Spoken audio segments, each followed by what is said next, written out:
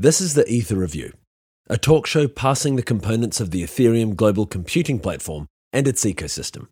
Building on a basic knowledge of the blockchain, we seek to understand the mechanics behind this new generation computing network and the services it powers.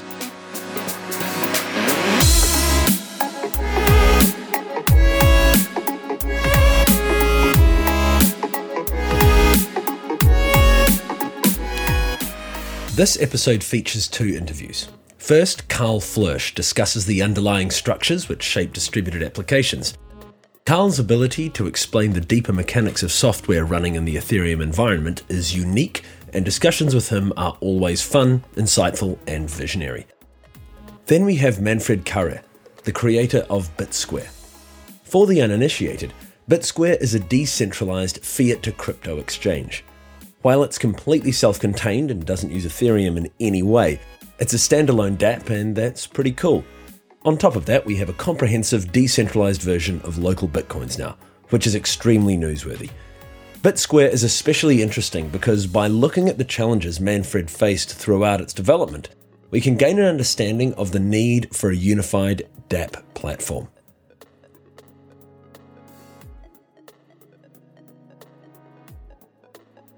So the reason I wanted to produce this episode with you, Carl, is that we were having at work a really interesting discussion about the structure of distributed applications and their dependencies on the Ethereum network, and how it's actually going to emerge, and what structures are actually being built up. We were using the phrase Web 3.0 and the Internet of Autonomous Agents. And I figured you might be able to introduce the concept better than myself. Yeah, well, Web3 it's a very loaded term. And the best way to kind of understand where Web3 fits is kind of looking at the bigger picture and what Web 1 and Web 2 are in the first place. So starting out where Web 1, it was, back in the 90s, the internet had roots before then, but we started to be able to create networks of computers.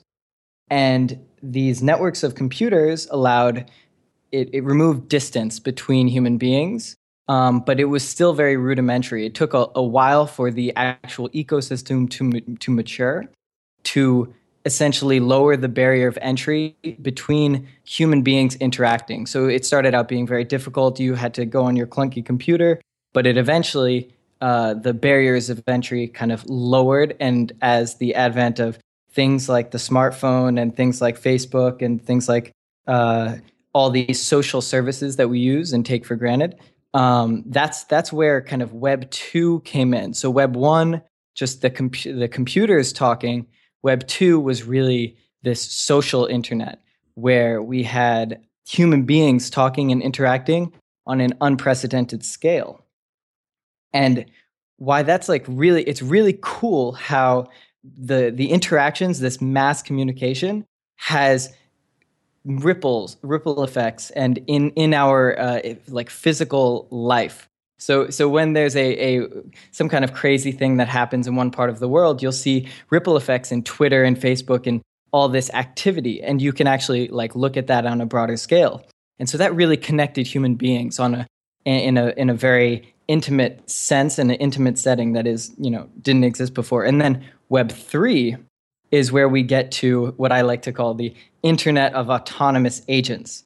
So just like there were barriers of entry between human beings from Web 1 to Web 2, there is currently a data silos, basically. So islands of data and islands of applications that all speak the same language inside their island, but then when they want to communicate with other applications, there's this translation that has to occur, and those are you can imagine bridges on the island.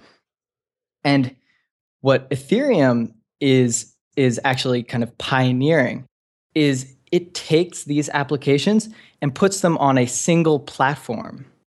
And so just like we saw in the other cases where because the barriers of entry between humans interacting were taken down, we saw these very interesting kind of ripple effects and bigger pictures, bigger scale effects and emergence from that incredible complexity, there can be an analogy that is drawn to the breaking down of these data silos, these islands of application data, and that once it's on the Ethereum platform. Can you elaborate on the mechanisms that lead to that breaking down and the structures that exist within Ethereum that replace it? First, I think the important thing is to be able to conceptualize what Ethereum is. And so Ethereum, in its essence, is a single computer. It is a computer that has programs loaded onto it, kind of smart contracts is what we like to call them. But it's this one computer that everyone shares. And because it's on the same computer, what that allows for the applications to have native level translation. So they're all speaking the same language. And that language is technically instruction operations on the EVM, but we write Solidity code, for example, to interact. But these smart contracts are really they have a native connection between one another, higher in a more direct sense than maybe the HTTP protocol, which then has other sub categories. Anyway, this is the concept of disintermediation, right? I mean, we when we talk about it, we normally talk about disintermediation of economic flows, but really, within Ethereum, there's this disintermediation of the interaction of these autonomous software agents. Exactly. That's where you get the effect of you load up a computer program, and that computer program lives on itself by itself on the network, and only because you put in value, you had to pay for this program to live on the network. Now it lives on the network, and the thing is that program can now, because it's on this network, it has access to the network in a way that the internet by itself doesn't really have. And that's where this kind of other layer comes in, where it's Web3, So, but there is a catch here, because a contract has to be activated. We call it autonomous, but it can't. Something has to trigger its action, right? It needs an impulse. Absolutely, and this is actually where it gets really cool, because if you think about it, you can think about it as like a stimuli, right? If you are living, and let's just take the analogy of a human being kind of in a vacuum. The human being in a vacuum is not going to be feeling anything. There's not going to be anything interesting going on. But then once you touch the human, right? Or the human can see something goes on, and there's this awakening of potential change, right? And so you can take that analogy and kind of look at Ethereum in the same way, in that it needs a stimuli to get the ball rolling. But once the ball is rolling, now you can imagine a long chain of implications and interactions that occur because of that stimuli. So exactly what you're talking about is the stimuli. You need a stimuli, but the stimuli will then create this mass effect. Potentially, right. And that's the and that is where the this kind of chaotic and complex behavior can emerge. Right. I mean, and that's like that's the magic of the whole thing, is the interconnection and interdependence of all these small components that, once stimulated, can set off this massive ripple effect, just like the human nervous system, as you described it. Exactly. And the thing is that you need a direct connection for that interaction level of complexity to occur, and that's where that Ethereum is so vital. So let's so I'm sure we'll come back to that, but let's talk about the difference between an app stack and the dApp stack. I showed this to Taylor Goering at the notes we'd taken, and he pointed out that this is just how the dApp stack is just the same way you'd build any software component, only it's a new suite of tools and a new platform. Yeah, I mean it's building on the exact same technology that we use for any kind of software. The only interesting thing is that instead of living on one single computer or living in one single entity, it's now actually an entity that is distributed across a network that, once the network combines, kind of forms the full capacity of that entity. And so it's using the same tools, but it has this very different effect. So to go into more detail, we can start with the app stack. The application stack that we have right now, it starts with the network and hardware layer. I'm going to simplify things, but then next you have kind of your virtual machines, so your EVM, your V8. Then above that, you have the kind of JavaScript or Java layer where you're actually being able to kind of write code that gets interpreted to machine code.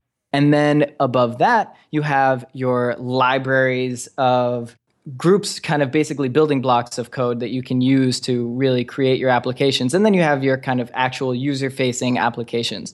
And when I'm talking about the app stack, I'm kind of bundling in not only user-facing front ends, but I'm also bundling in the, even distributed systems that, Hadoop or whatever other distributed system you'd like to call it, because it kind of acts as one entity. It's a single, it speaks its own language. It's living on its own island. And so there's huge complexity there, and that's not something that's going to go away. That's incredibly useful. But we now have this kind of DApp stack, which is using, you'll see it's very similar. So basically it starts out the same way, where you have the network, the hardware, then you have your VM, which will, EVM, for instance, for Ethereum, and Solidity as your programming language. And then above that, you now have the weird thing is that now, because you don't have these islands of systems, you're now working with one system, really. You're working with the Ethereum network, which is one computer, kind of like what I was saying before. The libraries are actually within a shared runtime. So when you upload a contract to the network, you're going to be able to access that contract without any, there's no kind of barrier, there's no logical barrier. You don't have to download it from NPM. You don't have to, fit it into your local application. It actually already lives on the network. So you can actually access that library directly. So that's a kind of one of those, that's where it starts kind of breaking off into its own, what is this area? And the next place is the actual DApp, which is I would say, a system of smart contracts, some of them being libraries that perform a series of useful actions and hold some kind of state that you want to keep track of. For instance, you can see, the DAOs every 2 minutes. There's a new DAO. And that's because it's a very useful construct, and that has a few things in it. It has a token system, that has a, I could go on, governance system, authentication system. And those are kind of libraries living at the library level. But the fundamental difference, though, is that now we have these applications which are their own standalone entities, and we have these dApps, which are kind of strange because they are one entity living on one network, assuming we're talking about one network. And that shared runtime, that shared environment, is where you can start to see really interesting things. Just like there was no barrier of entry between using a dApp and a library, the interaction there's no barrier of entry between dApps themselves. And so we can maybe talk about at some point chaining these dApps. And the power that comes from the complexity that creates. When you say barrier to entry, though, really you mean there's no barrier to interaction.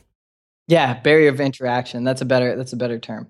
When we think dApp, though, right, today, it seems like the word dApp is the term dApp, or distributed application, is usually used to describe any application that uses a distributed runtime, right?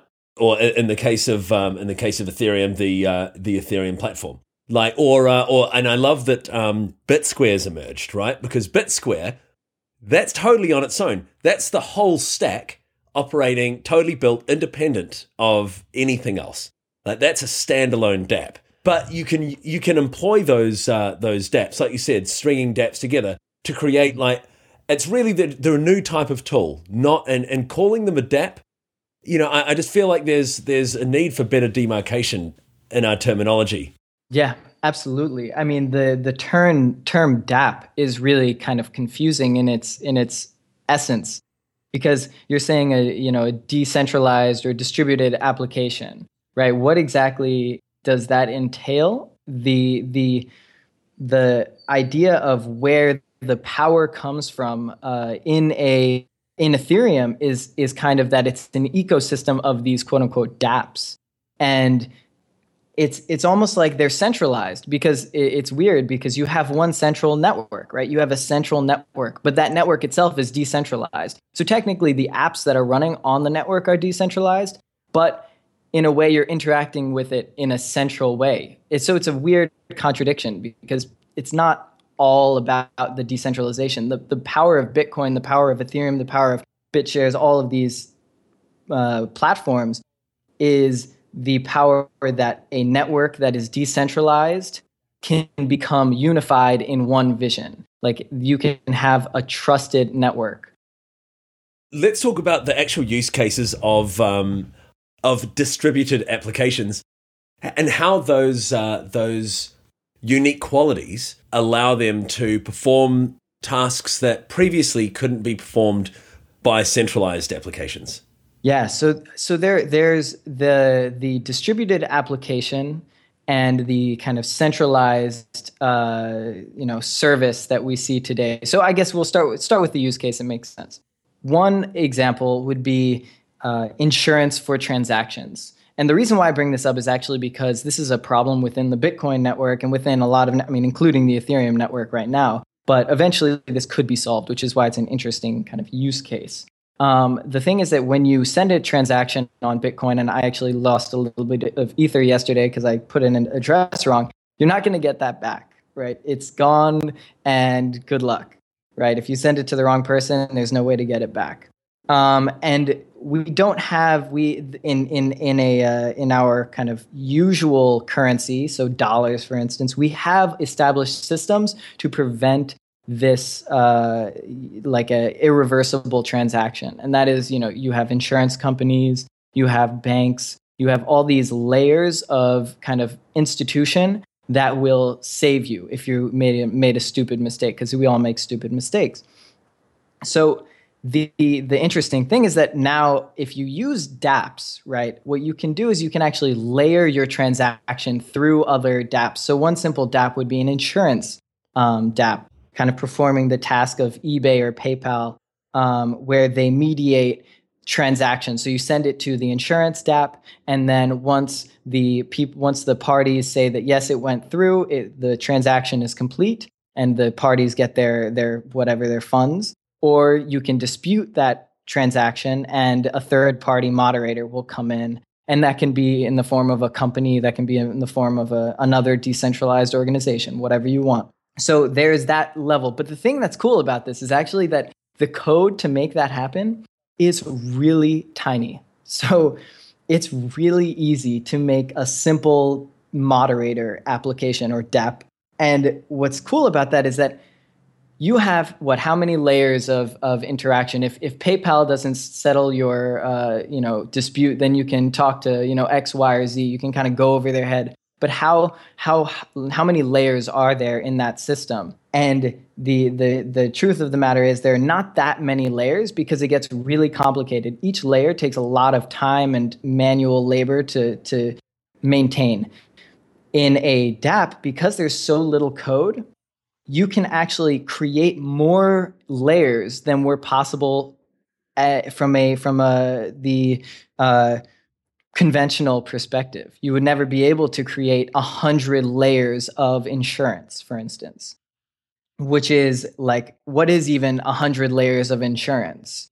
That's the kind of concept that almost doesn't even mean anything, because we've never seen it. We've never seen your transaction and your dispute of that transaction affecting another kind of transaction or some kind of other state, and that state affecting another state. And just like we went back, kind of going back to the analogy of a nervous system where you send a shock in one part of the body and you can see the nerves reacting in all other parts of the body, and there's this huge chain and tree, just like a lightning shock of interactions. And so that capability is actually possible, and that's where you start going from. You're recreating what already exists, and right now we're doing a worse job than the current financial system, or everyone would be on Bitcoin or Ethereum, to outstripping and completely leaving behind the kind of current way that we interact.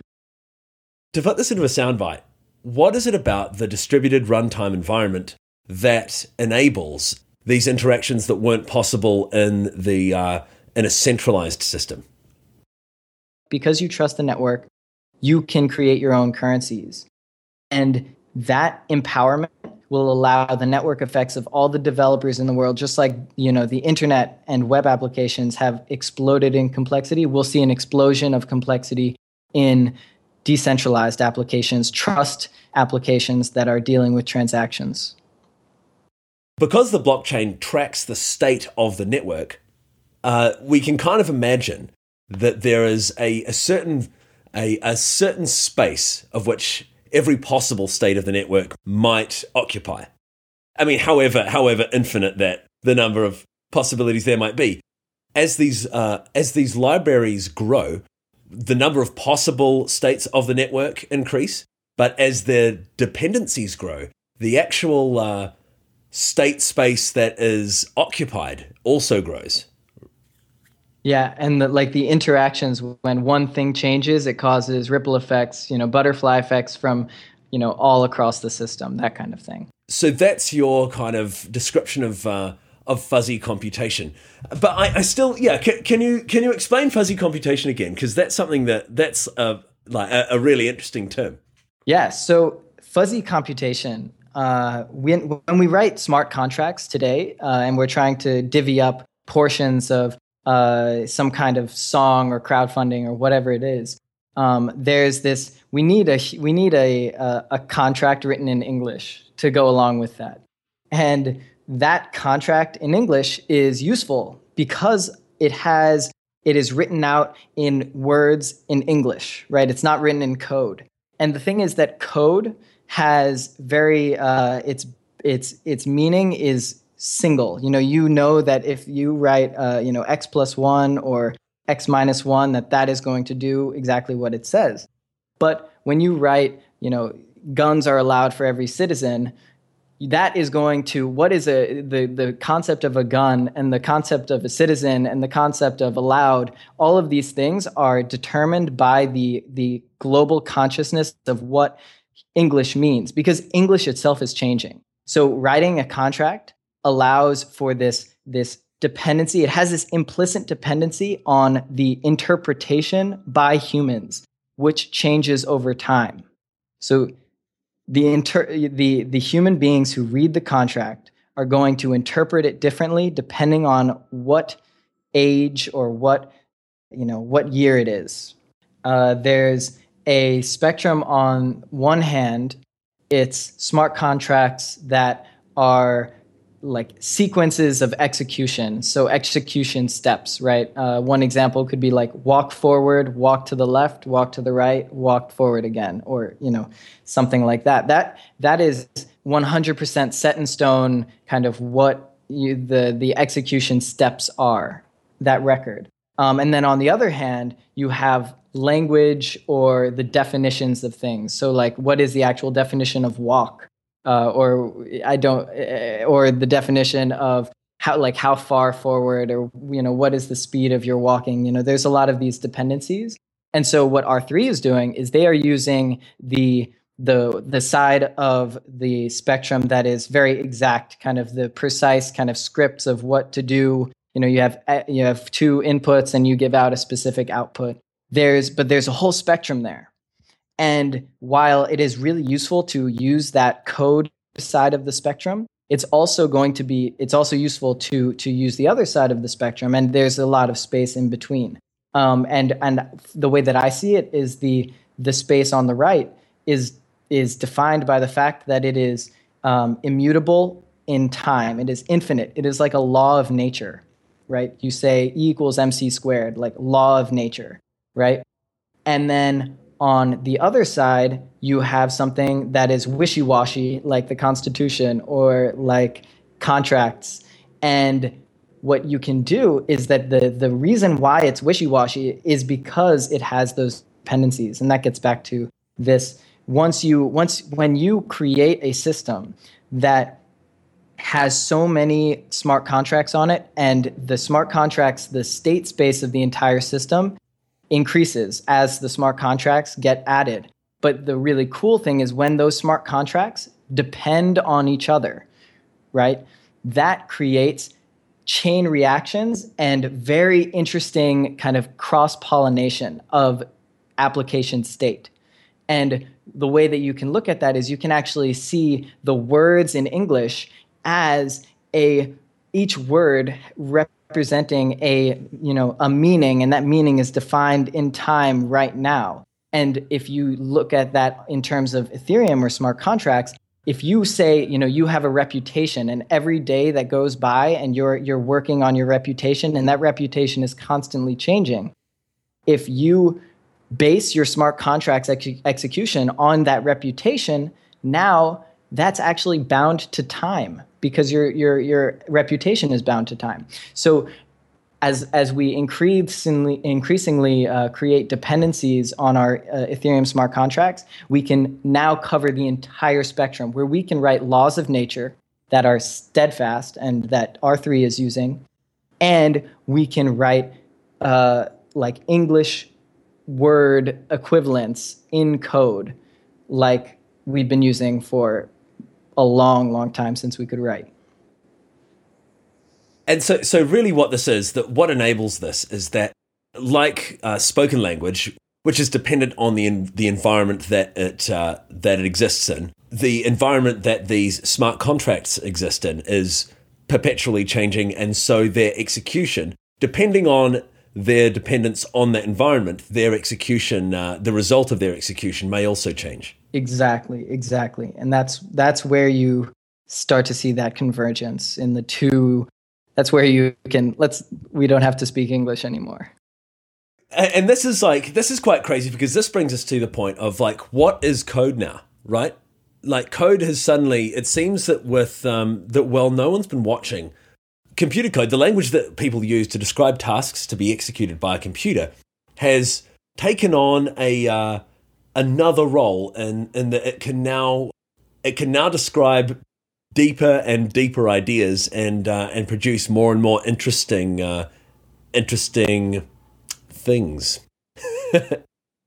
Yeah, oh, absolutely. And you can actually see this today where the financial crisis in 2008, we have these computers that are executing trades, transactions, transmitting value automatically, right? High frequency trading, that kind of stuff. And what that actually was doing is that it's creating this network of, applications changing state. And this value is actually, visceral and connects us to reality. If you trade $400 million and you give it to random people, then you will destroy some lives because your computer program went wrong. So you actually saw that where we were starting to mess around with this high interaction computer transmission of value. And then 2008 happened where we had horrible consequences from people who are basically misusing this power. And now kind of out of that realization that we have a weird, broken, non-accountable financial system, we're kind of building this crypto-secured economics and this crypto-secured value system. Because really, what is money? It's a value store. There's a catch here, though, right? And that is that in 2008, there was an end of day, right? When things started happening, there was a point at which where things stopped happening and everyone could try and strategize. But in crypto land, there's no end of day. And with these high interdependencies and this massive interconnectedness, that's like quite terrifying, Yeah, absolutely. And the crazy thing is that as we progress with these technologies down the line, it's not only going to be right now. Okay, there is no end of date, but maybe there's a 20-minute period where it's going to kind of start crashing, and people are going to see, oh my gosh, this train reaction is causing catastrophic effect. Right. So there might be a 20-second reaction, and then people are like frantically trying to fix it or whatever it is. But as time goes on, and as transaction speeds increase, and as these systems get more complicated, the crashes and the booms are going to be like on a microsecond scale. It takes human beings completely out of the process of determining this, or almost takes them out of the process of determining this, what their whole value system is based on. This makes you think about Elon Musk's OpenAI project, right? It's going on simultaneously. And so while we talk about these, this like massive network of value and, the network of autonomous agents, people talk about Web3 as like, it incorporates the internet of value, the internet of things, the internet of people, and all this stuff all into one thing. But then when you add to that artificial intelligence, which seems to be on the horizon, it makes you wonder what role humans have in running the world at all. Exactly. I mean, there's a rising idea that human beings will soon just be producing art. But then at the same time, like, why can't computers do art better than us? So we'll see exactly what happens. But yeah, you're absolutely right. And the thing is that there's actually a really weird feeling that you get when you upload a smart contract to the Ethereum network, because you realize that there's a reasonable chance, because it's a blockchain, that will live on for an extreme long period of time, depending on the success of Ethereum, and if blockchains don't get stomped out by the government, hopefully. It doesn't seem like that happen. But there's this feeling that you're creating something that can never be turned off. And the thing that has always comforted me about computers is that they've always had this off switch. You can run your AI, but some way you can kind of turn it off before it seems like it's going to cause a lot of damage, although this is not really true. When you basically give artificial intelligence, machine learning, these computer programs that are able to make smart choices, when you give them a network that they are the main, that they kind of rule, right? This is the internet of autonomous agents. They rule this place. We're building this place that they are going to have dominion over. That gives them a whole new level of legitimacy that they did not have previously. Hey, so where can people find out more about your work and what you're up to, Carl? Yeah, so they can go to karl.tech, KARL.TECH. That's my website where I just post a bunch of blogs, mostly related to Ethereum. I'm mostly technically focused. They can also check out my Twitter, which is karl_.dot_tech, TECH.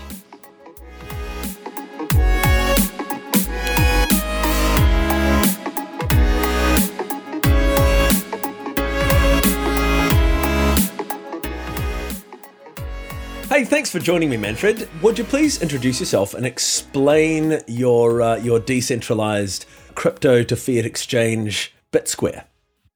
Yes, thanks, Arthur, for having me on your show. And I'm really happy to be especially on your show because you have been the first ever who did a BitSquare interview 2 years ago. So you were a very early scout to discover it. So thanks a lot, and I'm happy to be here. I'm Manfred Karrer. I'm the founder and the lead developer of BitSquare, a decentralized exchange for purchasing or selling Bitcoin to national currency, to fiat currencies, or to other altcoins, to any kind of altcoins. Basically, we're very open to support many altcoins. And the way how it's built, we took care that, of course, security is the most important part first. So we are using 3 elements for securing the exchange. That's 2 of 3 multisig. a security deposit, and a decentralized arbitration system. And to make sure that it's really decentralized and censorship resistant, we applied the decentralization not only on the infrastructure, like we have a peer-to-peer, a custom peer-to-peer network, which is operating over Tor hidden services. But no worry, the user don't need to install anything or set up anything. It's all integrated in BitSquare. But it was always very important, and I planned this from the beginning, to not be a startup or a company, but to organize it as a decentralized autonomous organization, because I think that fits the best to this nature of a real of a decentralized application. When you began developing BitSquare, it was long before there was a general purpose distributed application development platform. So what were the challenges that you faced building BitSquare without this pre-existing technology stack? Actually, it started more or less the same time like Ethereum started. It was early 2014, and I was following Ethereum from the very beginning. I was a big fan of Vitalik, and I was also pretty active in the community in these days. And I was considering to use Ethereum as the main technology and currency, but of course it was too early. It was Ethereum was just starting, and I need to use something which was already deployed. Yeah, I think the main challenge is a peer-to-peer network, a really decentralized peer-to-peer network where you can exchange data and where you can store data in the network. It's basically, now luckily there are a few projects in development, and with Ethereum, with the Swarm and Whisper systems. But in this time, there was not really much there. So I used a distributed hash table network, which I needed to remove a year ago or in last summer, and to change them to my custom peer-to-peer network. And the other challenge is, of course, is that you need to find a way how you set up all the to create a DAO. I think the most challenging part is to mix the incentives to create the right elements for making it that it attracts people, that you have security, that you're not starting to introduce single point of failures.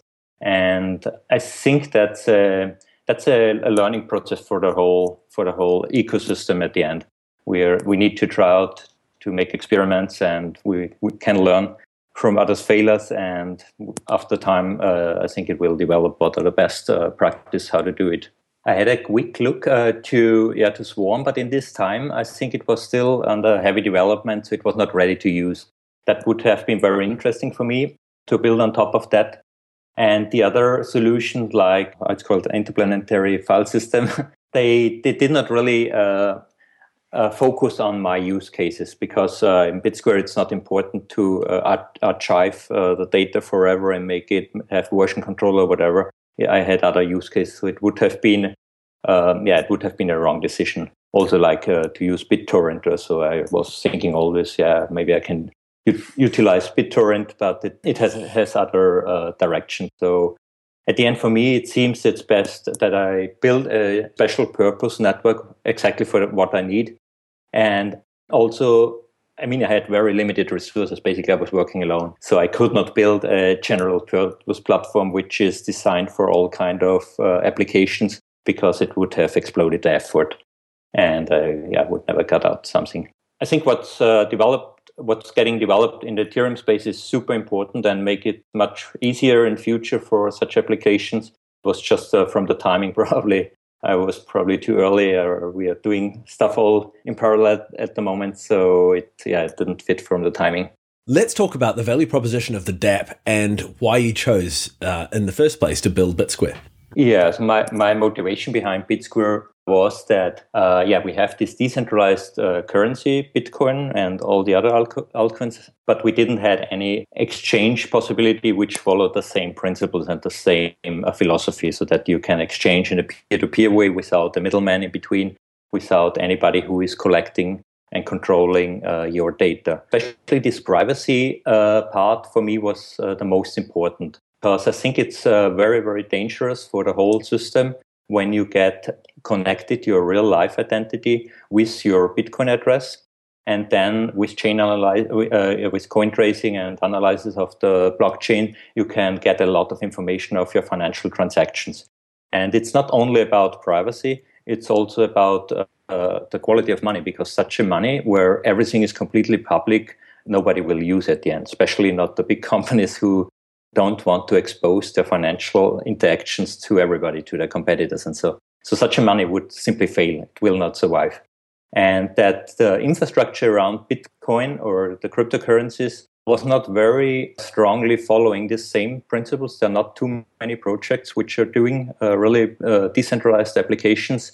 Like, the exchanges, we basically don't have a decentralized fiat exchange. That was for me the motivation to start with the project. It's badly needed, and it's a little bit a shame that it took so long, because it was not so impossible. It was not easy for sure, but I think the main problem and the main hurdle was that there are no business models, or the current business model, the traditional business models, does not work well with such really decentralized projects.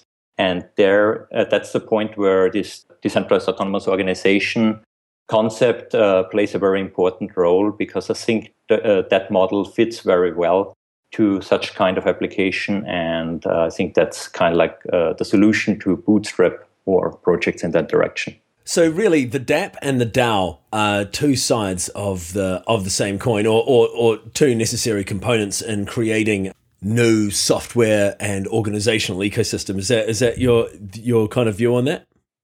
Yeah, exactly.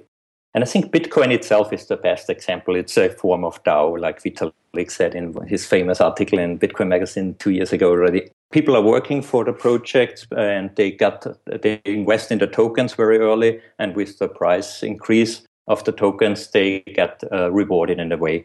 And it's completely free. There is no leader. There is no dictator or CEO who decide what's going on. The community as a whole, it's evolving. It's like a swarm. It's swarm-like, that people are self-organizing. They're building the stuff. There is competition between the best ideas, and the best ideas get replicated and get mixed. I think that's a very interesting and very healthy development. It's much better and much more efficient and successful, like a top-down hierarchical model, what we are used from all our classical business models and the way how organizations are working and exercised. Way back when, the reason that BitSquare actually caught my eye wasn't even that I understood the value of the decentralized exchange, so much as it was I found the arbitration system really interesting, and I've waited for years to see someone produce a comparable arbitration system for managing disputes in a decentralized fashion. Also, unfortunately, the decentralized arbitration system is still not in place. That's planned for the next milestone, hopefully in the next half year. We have implemented that, but it's quite a lot of work, so I postponed this a little bit. But but we have a normal arbitration system where basically I'm the only arbitrator at the moment, which is practical because when there are problems, it's at the moment only software problems, software bugs, or usability problems. And so it's the easiest way that I get the direct feedback and can help directly. And also there is no risk for collusion, that I would collude with one user, because I would create a huge damage for my project and I would shoot in my own knee. It would be completely pointless, of course. So there is zero risk that it's a scammer as arbitrator. And so it's the most practical solution for now. But of course, it's absolutely on the table that we are implementing the decentralized arbitration system. And maybe I give a little bit context how it is used. As in BitSquare, when you make a trade and anything goes wrong, like the Bitcoin buyer is not doing the fiat transfer, for instance, then the Bitcoin seller can call the arbitrator after a certain time period. So each trade has a limited how long it might take. Usually 1 day, or for bank transfers 8 days, because banks are still living in the 70s and need a few days for transferring money. And then the other trader who thinks he got scammed, or he did not receive the money, he can call the arbitrator. The arbitrator will get in touch with both. Also, that's integrated all in BitSquare. It's an end-to-end encrypted chat method over the Tor network also. And you can chat and you can talk with the arbitrator. The arbitrator need to find out who was breaking the trade protocol, who was either trying to scam the other or just made a mistake or whatever.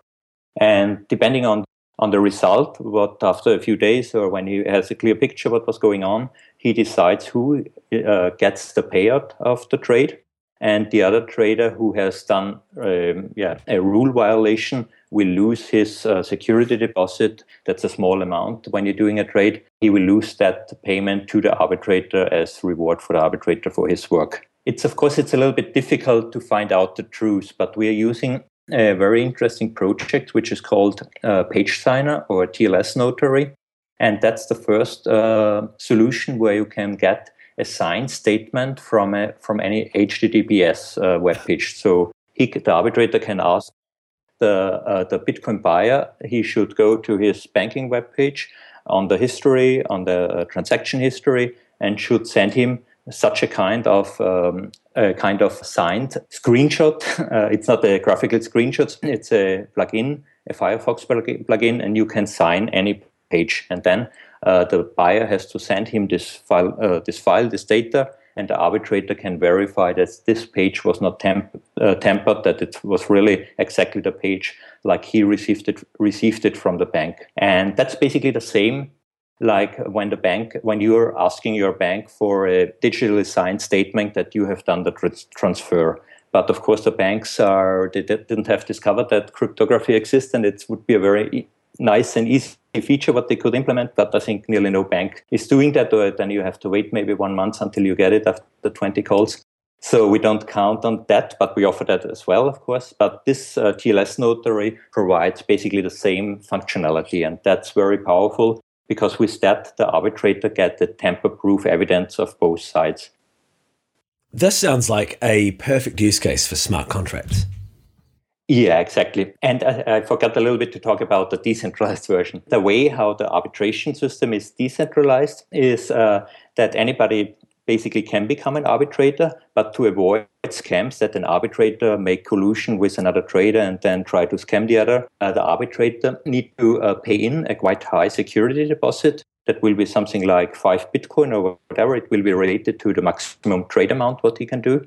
And this payment goes into a multisig, into a 3 or 5 multisig, where the key holders are the arbitrators with the highest reputation. Those are the arbitrators basically who help in the bootstrapping phase. They're probably mostly people I either know personally or who contributed very early to the project, and where I can assume they will not cheat the system because they really work for BitSquare. And any arbitrator who will try to cheat is acting against the idea of BitSquare. So it's an enemy for BitSquare. So these arbitrators with the highest reputation, there is very little chance that they will also be scammers. It's maybe not 100% perfect, like also our traditional court system works in a similar way, that you have different layers, and then you have the Supreme Court. And of course, the Supreme Court can be corrupt as well and make wrong decisions. But at one point, you give up because it becomes impractical to go endless. And with this layered system, when something happening that one trader the arbitrator decides that you are the loser, but you have not done anything wrong, and you think that the arbitrator has made a bad decision, you can call this second layer, this arbitrators with the highest reputation, for checking the case, and they will investigate the case again. And when they find out that the arbitrator has violated the rules, that he has maybe cheated or has not worked along the defined rules, then this arbitrator loses his high security deposit. He gets kicked out because he cannot work anymore for BitSquare. And he risks that he loses a lot of money, and the maximum what he can gain in the trade is the trade amount, or probably the half of the trade amount, because when he do a collusion, he probably share it with the other trader. And what he will lose would be a multiple of that. So the incentive to do a scam for an arbitrator is very low. This sounds like really valuable work in developing a framework for resolving disputes in these decentralized and anonymous communities in the future. It's what's your vision for the dApp and the DAO long term? I think and I hope that these models will get replicated and remixed and improved from many different people. Over time, I think we create a base for alternative business models and alternative ways how people can earn money.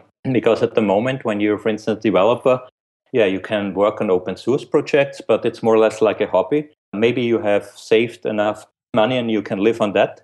Or you need to make your day job and just do it on the weekend and a little bit, but it does not scale well. You cannot build a project like BitSquare with contributors who are working a few hours a week. I mean, you really need people who are working a lot and better full-time, like just 10 hours a week. And it's not possible for many people. When you have a family, you need to feed your family, you need your income. And today, there are not too many possibilities where you can work on your stuff, what you really like to do, and you get your money also to survive, and you get the reward for it.